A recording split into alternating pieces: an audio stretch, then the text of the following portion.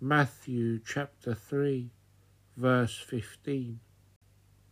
But Jesus answered and said to him, Permit it to be so now, for thus it is fitting for us to fulfill all righteousness. Then he allowed him. The commentary.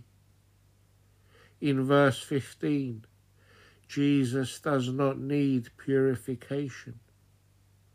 By making the purification of humanity his own, he would wash away humanity's sin, grant regeneration, and reveal the mystery of the Holy Trinity.